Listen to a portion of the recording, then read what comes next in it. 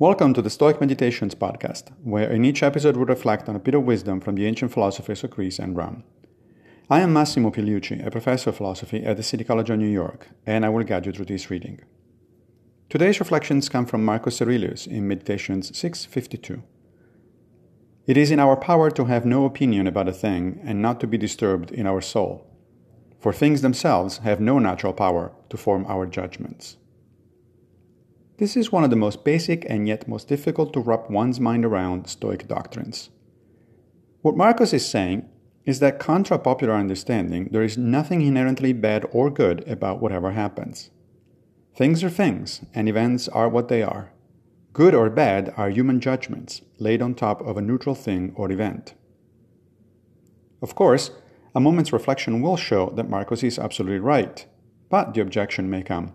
Isn't it objectively bad for me, for instance, to be in pain? It depends. I choose to be in pain several times a week on my own accord on every occasion I enter my gym.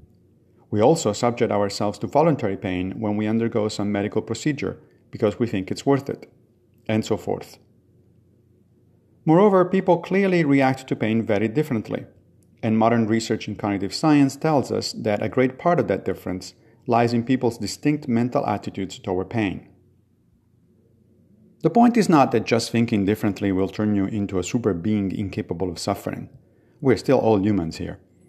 But it does help to make the distinction between the objective features of a thing or event and our own judgments of it.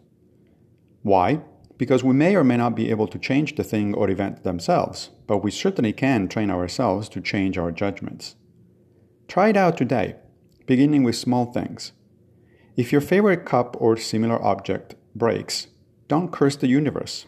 Instead, tell yourself something along the lines of, well, I knew that cups are prone to break, and I can always get another one. Life is hard as it is. There's no need to make ourselves more miserable by adding unnecessary opinions that increase our suffering. Thank you for joining me for another Stoic meditation. I will be back with a new episode very soon, fate permitting, of course.